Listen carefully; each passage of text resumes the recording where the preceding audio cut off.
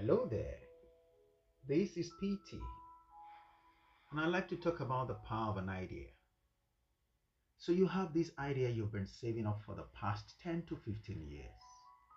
You've never put it to use, and it's almost certain it's becoming obsolete, if it's not already.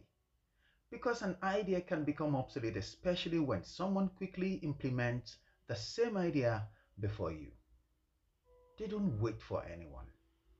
I know people who are full of ideas, but they've never even made any attempt to do anything about their ideas.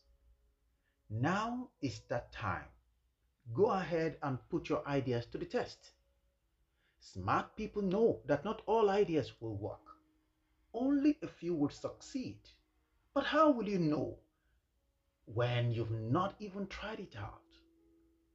I'm sure you know many of the great innovators and entrepreneurs in our world today have tried many ideas that has failed.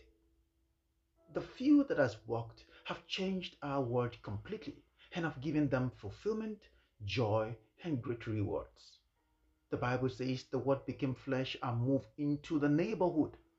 Ideas are intangible, but they are in search of human bodies to possess. Every idea is full of tremendous powers to ignite, inspire, and open us to a whole world of possibilities. Just like the power of a seed. You never can tell what forest it can become.